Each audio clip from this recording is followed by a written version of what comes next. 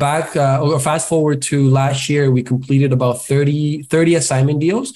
And then we picked up 4 multifamily, smaller stuff, duplexes. So we were sitting about 10 units, and we liked the growth. We liked what we were learning, but we wanted more. We wanted more in terms of bigger buildings, more units, right?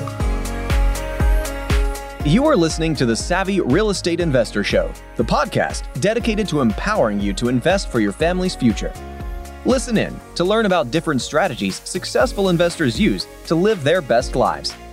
Whether you are starting out on your real estate wealth building journey or a seasoned investor looking for the next unfair advantage, this is the show for you.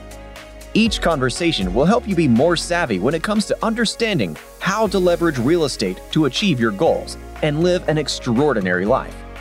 Your host is none other than seasoned investors and power couple, Jose and Khadija Jafferson, founders of the Savvy Real Estate Group, where we have been helping passive investors grow their wealth and getting them one step closer to financial freedom since 2008. Hey everyone, we have Jeff and John Ortiz on the show today. Thanks guys for joining us. Just to give you guys a quick introduction, definitely a great story. 2 brothers migrated from Colombia when they were young boys with their single mom. Definitely had some serious motivation to do something awesome with their lives. And in 2020, they both left their corporate careers to pursue real estate. They did what I think is amazing, and they hired a coach, which is definitely evident in the propelled success that they've had. So since then, done a various number of strategies, started out with wholesaling, low barrier to entry, perfect way to get into the real estate market, and then progressed into small multifamily. And now they're actually, dove straight into the big leagues, doing some syndication work in the United States, primarily focusing in North and South Carolina. Also part of the Wealth Genius network. And I know that Jeff is doing some coaching work, especially as it relates to how Canadians can invest in the United States. So, without further ado, I'll let them tell you more about their story. But here are Jeff and John. Yeah, thank you guys for having us. We really appreciate it. I'm Jefferson and my brother and partner, John Ortiz. We've been listening to your podcast for quite a bit. So it's nice to be here and share our story and hopefully provide value. Yeah, so I'll kind of go back to originally, we're from Colombia. We immigrated to Canada when we were 8 or 10 years old. And then, grew up with a single mom, not a whole lot of money. We always wanted to make a difference and, create wealth and create money in a sense. And then I became an insurance broker once I graduated from high school. And then my brother went into the logistics side of things. So he became, what was the description? Logistics director.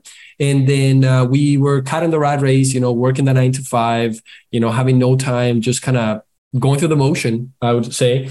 And then during that time, I became a father at a young age. I was 21 when I became a father. And that really changed my perspective on what I wanted to do, what I wanted to leave as a legacy for my family and for the next generation. That led us to getting a coach, or led us to wholesale, pretty much learning about wholesaling, learning about what it is. We started in the US actually, and we locked up a property in Alabama, which I had no idea what Alabama or anything about it. We couldn't assign it because we didn't know enough about the market or how to find a buyer. But that ended up happening. And then we decided, okay, let's do this the right way and let's hire a coach. We hired a coach in December of 2020.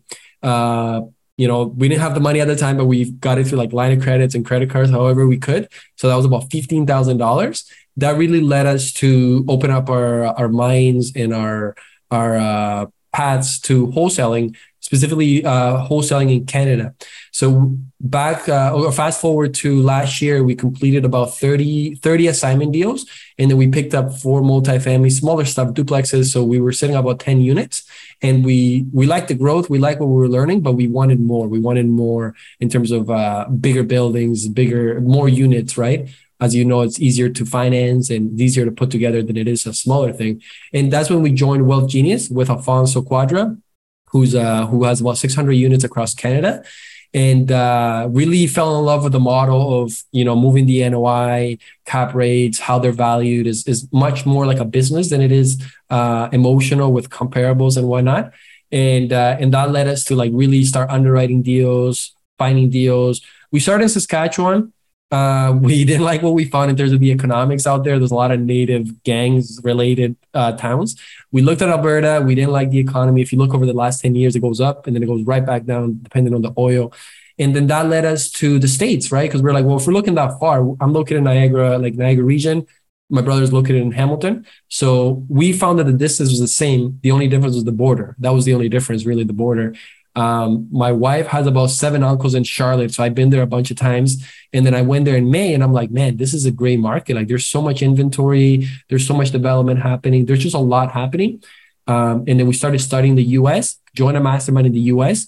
And then now we're doing syndications in the US. We became general partners on 137 units in South Carolina.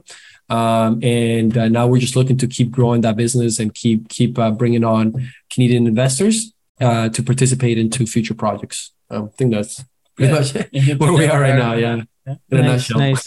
That's amazing. I mean, in such a short period of time, you guys have done so much. So that's amazing. What would you say is one or two things that propelled that thinking from, in such a short period of time, you guys did wholesaling, a bunch of deals, and now you're into multifamily syndications. What do you think it was that kind of made you grow so quickly? I'll kind of take that away and you can touch on that. So what I would personally say is really two things. Always being in the comfort zone, like never being comfortable. And every time you get comfortable, like find a way to get more uncomfortable and keep growing. And then as well as mentorship. I mean, that's by far the most important part, right? You don't know what you don't know. And what we found is once we started surrounding ourselves with people that were where we wanted to be, then your mindset just starts expanding, right? And, when we were in the room with Wealth Genius and everybody's doing 30, 40, 50 units, that becomes your new normal. Right. And now you don't want to look at a duplex. You don't want to look at a triplex because your mind has expanded. Right. So I think that's probably what I would say is just always being uncomfortable in the uncomfortable zone, as well as, mentorship. Like you're literally paying for somebody's time who's already been there, as opposed to us going through trial and errors. That's what I would say. I don't know if you want to add anything. Yeah, no, he's right. It definitely leveraging relationships. The people around you have a huge influence on you. The more you're around people that are successful, the more you start looking at things differently, different markets, different growth. And, the educational piece is huge, right? So learning how to talk to brokers, understanding the market, underwriting, how to build relationships with the sellers and the brokers and, all that you're not going to be able to learn on your own. So definitely the mentorship program and just leveraging relationships definitely helps you along the way, and just seeing how you can grow every week. What's next? How can we get bigger? How can we get better? And it's a long journey, but it's definitely still a long more to go. What would you say was one of the trigger points that I know you mentioned that your son was born, but were you reading books at a time about real estate? Like, what made you pick real estate versus something else? Yeah, you know what? It's interesting enough. It was, as many people, rich dad, poor dad. Like that was really the mind shift. I mean, as soon as because I always found myself to be different than most people in terms of the circle around me, and I was never satisfied, right? I was always looking for more. And then when we read that book, we're like, this makes sense. Like this is exactly what the world is, right? Like the taxes, right? The employment mentality, the business mentality, that really opened up our mind to. I'll be honest with you. Growing up, I didn't even know there was such a thing as a real estate investor. Like I didn't know that was a path. I didn't know that was a path.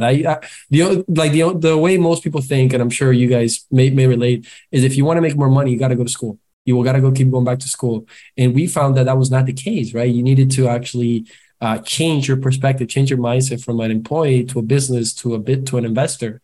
And that really was, I think, the changing moment for us. That one, Think and Grow Rich. Like the main books that I think most Stefan Arnio, Money People Deal. Yeah. That was a big one. I think that was probably the first one. I was before we even knew anything about real estate, because once you get into that community and just that world, there's so much going on. It's a whole community. There's so much to learn. And I remember even before we knew anything about real estate, I was scrolling through Facebook and one of the ads from Stefan Arnio came on to purchase the book. And I ended up getting the book within a week, and I was reading it and I was like, what is a deal? What is he talking about when I was reading the book, right?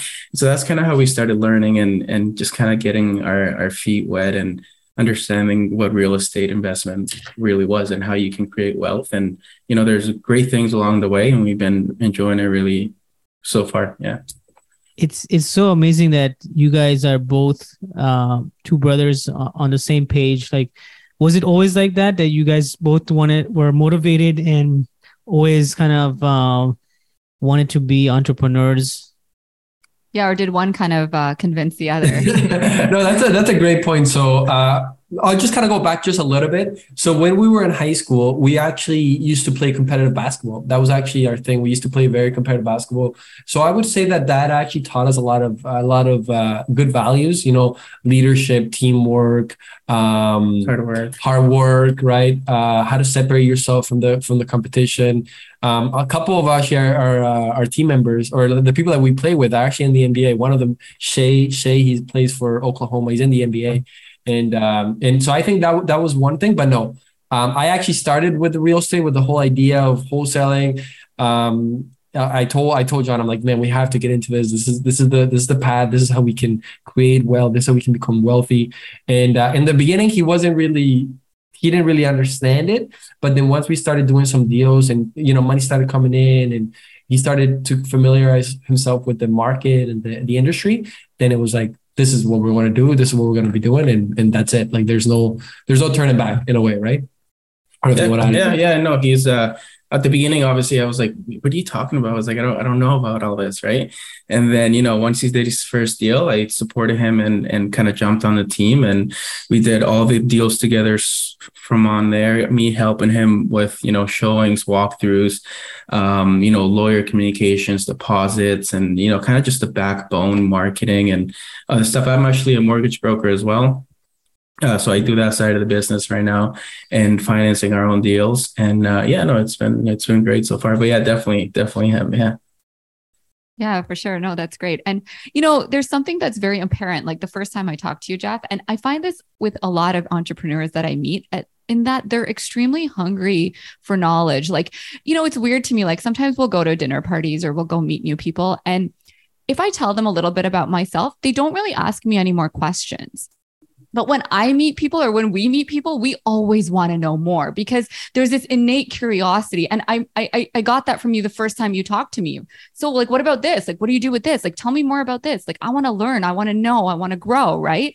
And I think that hunger is just so important because you don't know what you don't know. And every single person you meet, no matter what walk of life they come from, there's always something to learn. And that knowledge is just how you build yourself up and how you grow as an entrepreneur and as a human as well. Right. And I think that's wonderful because it sounds to me like that was a lot of what you guys did. It was just like gathering information. Like you saw an ad, I want this book. I want to read this. You meet somebody. It's like, hey, tell me more, teach me. I want to join your network. I want to join your Wealth Genius. I want to do this. I want to do this so that I can continue to grow. So I think that's wonderful. I mean, I think more young people need to have more of that hunger and that want to learn and grow. And like I said, for us, it's always puzzling. I'm like, no, he didn't. Like I told him a little bit, but nobody really asks me very much.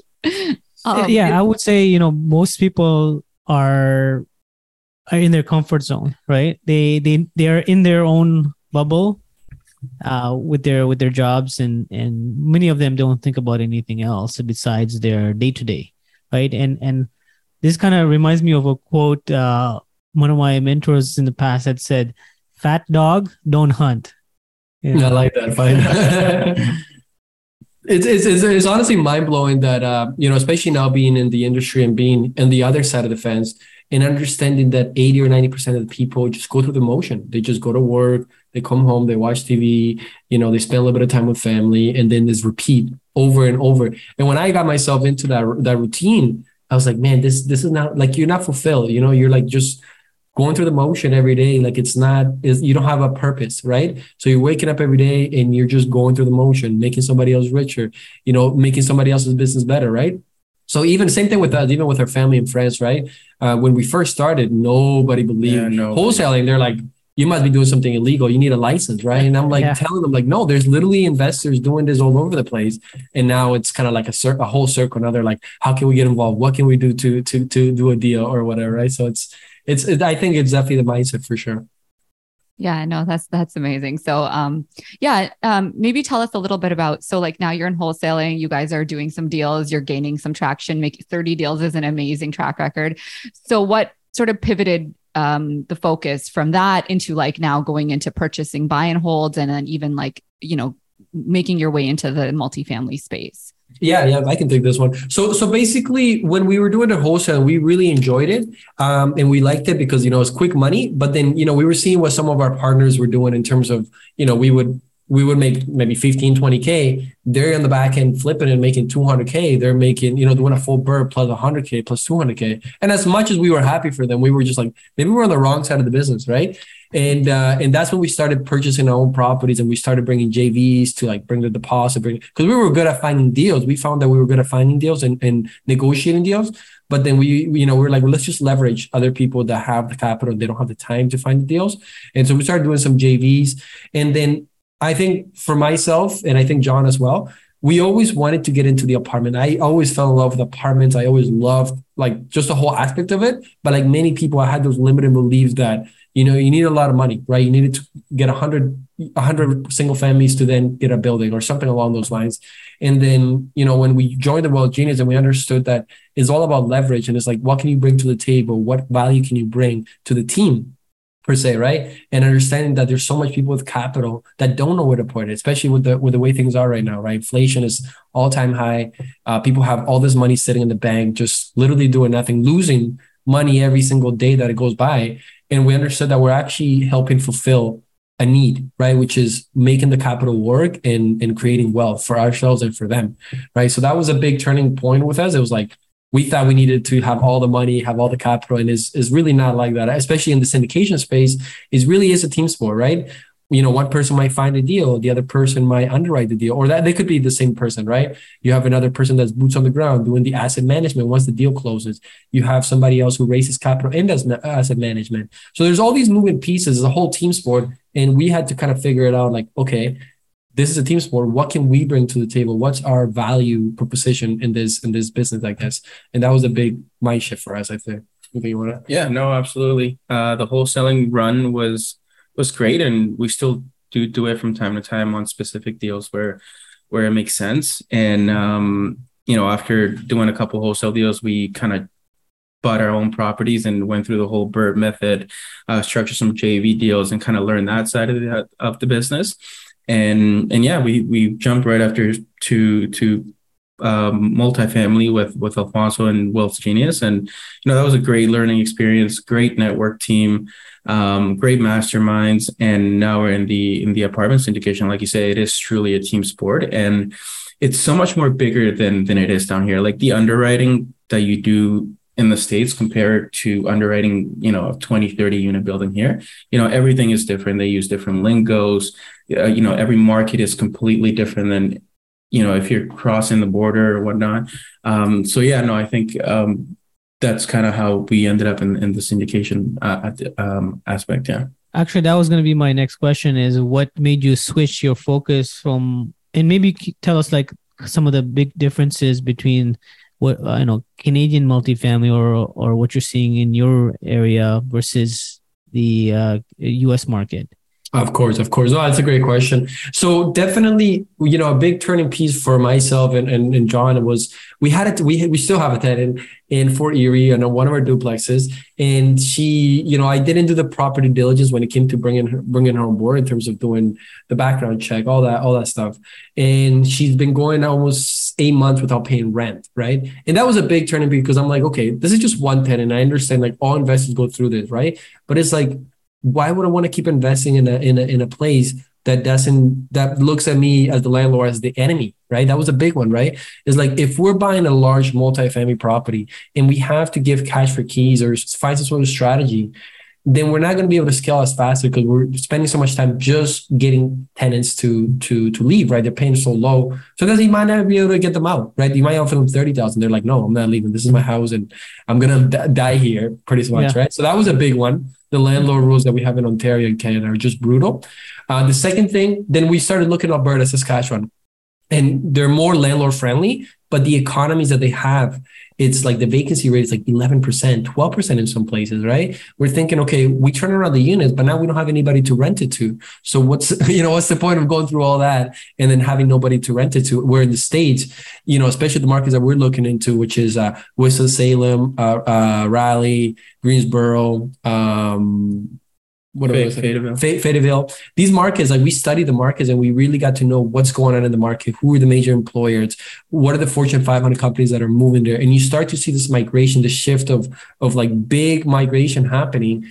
So that was a big one too, right? Like we have people that we can actually rent it to once we turn it around. There's a demand, right? There's a job and then there's demand for people. So there's going to be more migration happening. So that was another one. And then just the scalability and some of the things that you can do in the States, like, the accelerated depreciation, right? The 1031 exchange, like all those factors. I mean, it just seems to be in your favor as a landlord, right? Whereas in Canada, I almost feel like they're going backwards, right? Like even short-term rentals, they don't, you need a license, right? They're always putting roadblocks for you to say like, don't keep growing. Like, you're almost trying to cap you at a certain point.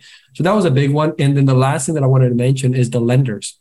I mean, in Canada, we have the major banks, we have a couple credit unions, and then we have private lenders. In the States, they have hundreds of lenders. I mean, there's so many lenders. There's hundreds of them. So that's another aspect of it that I think kind of made us shift our perspective.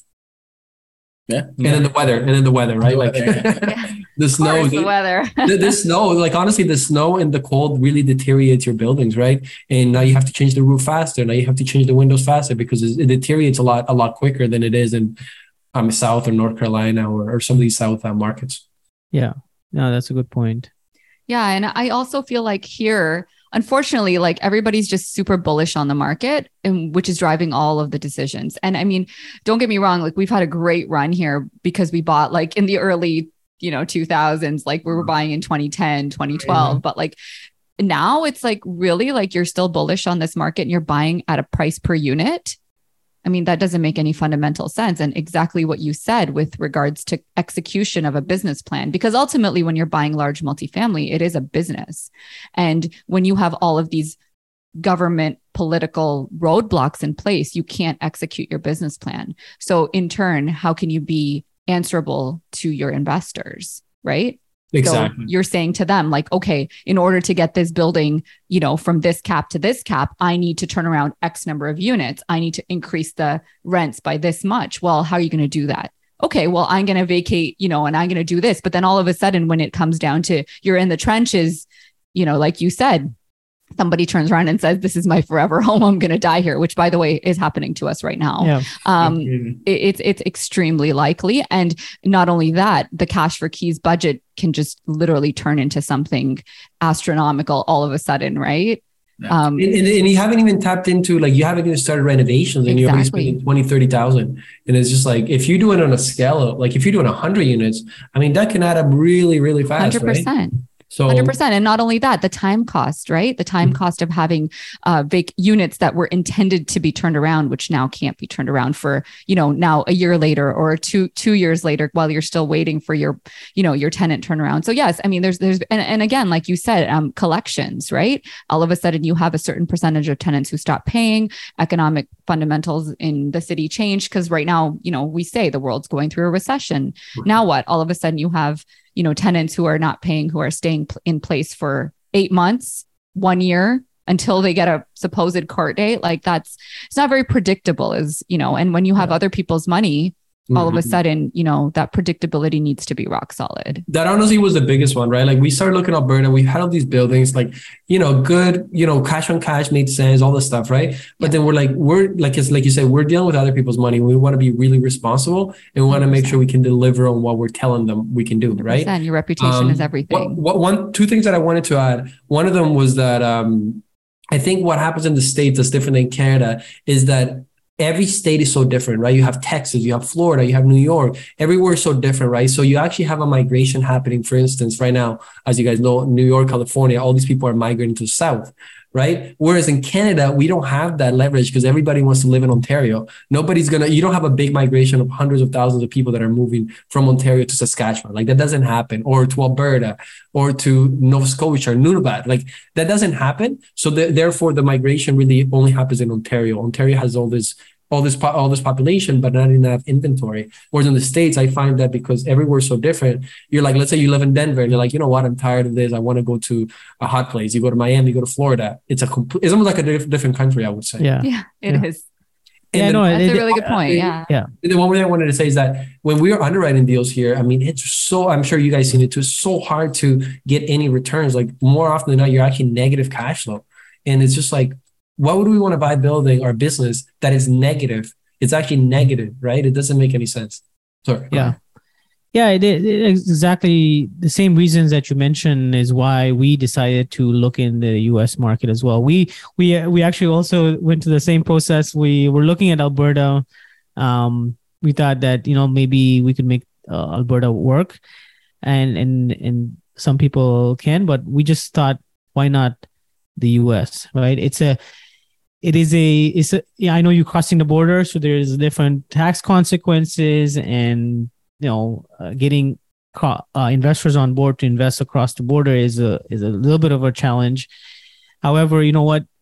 If I'm seeing this business from a long-term perspective, 5-10 years, I know that if this is the place to be, right? The U.S. is the place to be. You've got much more landlord-friendly laws, general business-friendly environment. You got, as you mentioned, much better financing options. You got the interest only loans that can drastically boost your cash on cash returns, right?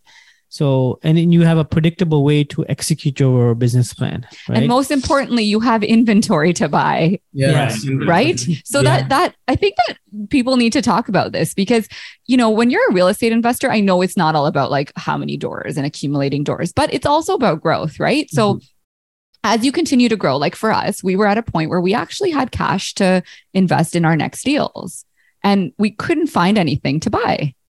That's not a good place to be. You should not ever be limited in your growth because there's actually nothing to buy in the market that you're in. And I'm not talking about like, we didn't like the properties, like we couldn't even find anything, and so that doesn't make any logical sense as being the reason that you're not continuing to move forward.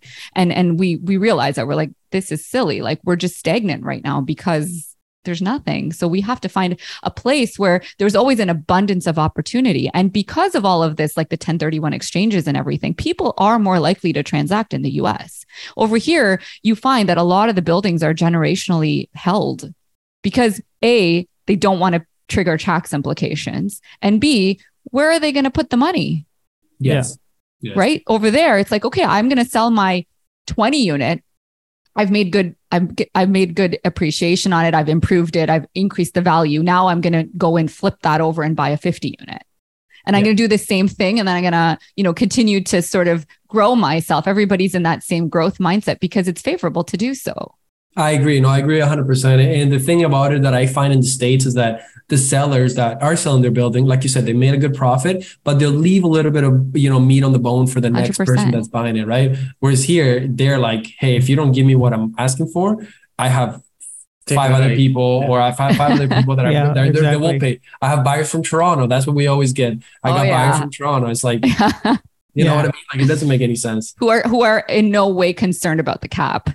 Yeah. Cap rate. Like they just want to park their money is what it seems like, right? And they're not actually concerned about the returns, or so that's the vibe I get. And kind of like what Jose said, I agree with you 100%, is that over there, you can execute your business plan. Like, hey, we got all these leases coming up for renewal on this month. We're going to be able to turn around those units because you know that when the renewal comes up, you let tenants know, hey, listen, I'm going to be renovating it. So you can execute your plan. You can budget accordingly. You can underwrite accordingly. Whereas in Canada, it's very, very hard. It's very like, it's a 50-50 chance. Hey, listen, you got to tell your investor, hey, there's a 50% chance that we might be able to get them out, but there's a 50% chance that we might not be able to. And in that case, we're going to be negative cash flow. It's like, how do you sell that? It's hard. You know what I mean? It's hard to sell that. 100%. Yeah. And what I found in the States as well is the larger the building, you have enough attraction on the cash flow perspective to fulfill your investors while you're still stabilizing and optimizing the building. Exactly. Here in Canada, it's hard to find something like that. Yeah, 100%. I find that in the US, things move at a much faster pace. Like, for example, lending environment, it will change as the market moves, right? They interest only loans didn't exist not too long ago, right? Like, everybody's now going on to bridge debt, interest only.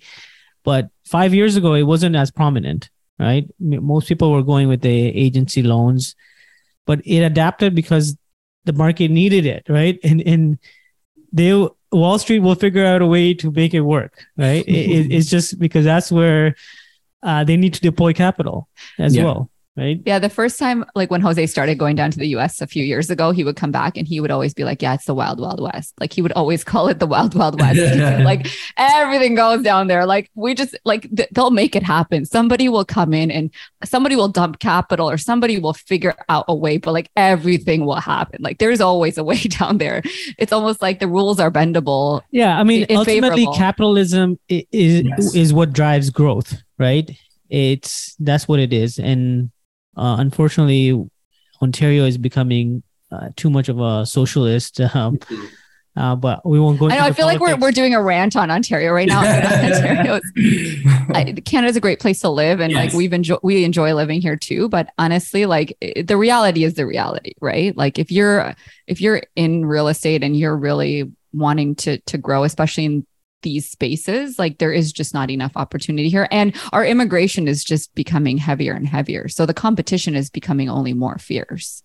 Yeah. And like, one thing, last thing before we wrap up the Ontario part, but one thing that I wanted to mention is that even what we found is that I was talking to an investor from Alberta or Saskatchewan, and he was telling me that they're struggling to get doctors to live in that city because most of them will come in for a month or two and then they'll migrate to Ontario, right? So even from that perspective, we were just like, what would we, if doctors don't even want to live there, what would we want to invest into those cities or into those places, right? So yeah, it's definitely a big of a challenge, but yeah, we'll wrap up that for Ontario. So let's switch gears into, I wanted to get into, what are some of your mid to long-term goals? What you want to get to? Of course, that's a great question. So we originally kind of wrote it down, as a company, and everybody that we bring on board, employees in the future, we want them to have the same vision and the same values that we have. And our goal in the next 5 to 6 years is to get to 4,000 units under management. And, I know a lot of people may say, well, why 4,000 units? There's so many or whatever, right? And for us, and that's something my mentor Alfonso said, it's not so much the units, but it's the person that you become getting to those units, right? Is the people that we will become as leaders, as men, as father, as brothers, right? Is the people that will become getting to those units. And then a 10-year or even 15-year-old goal that we have is to have $1 billion under management. And again, same thing. It's not so much the number, but it's the person that will become along the journey. And for us, being immigrants from Colombia and being able to, do something like that would be very meaningful to us and to our community and the people that, surround us and our kids and next generation.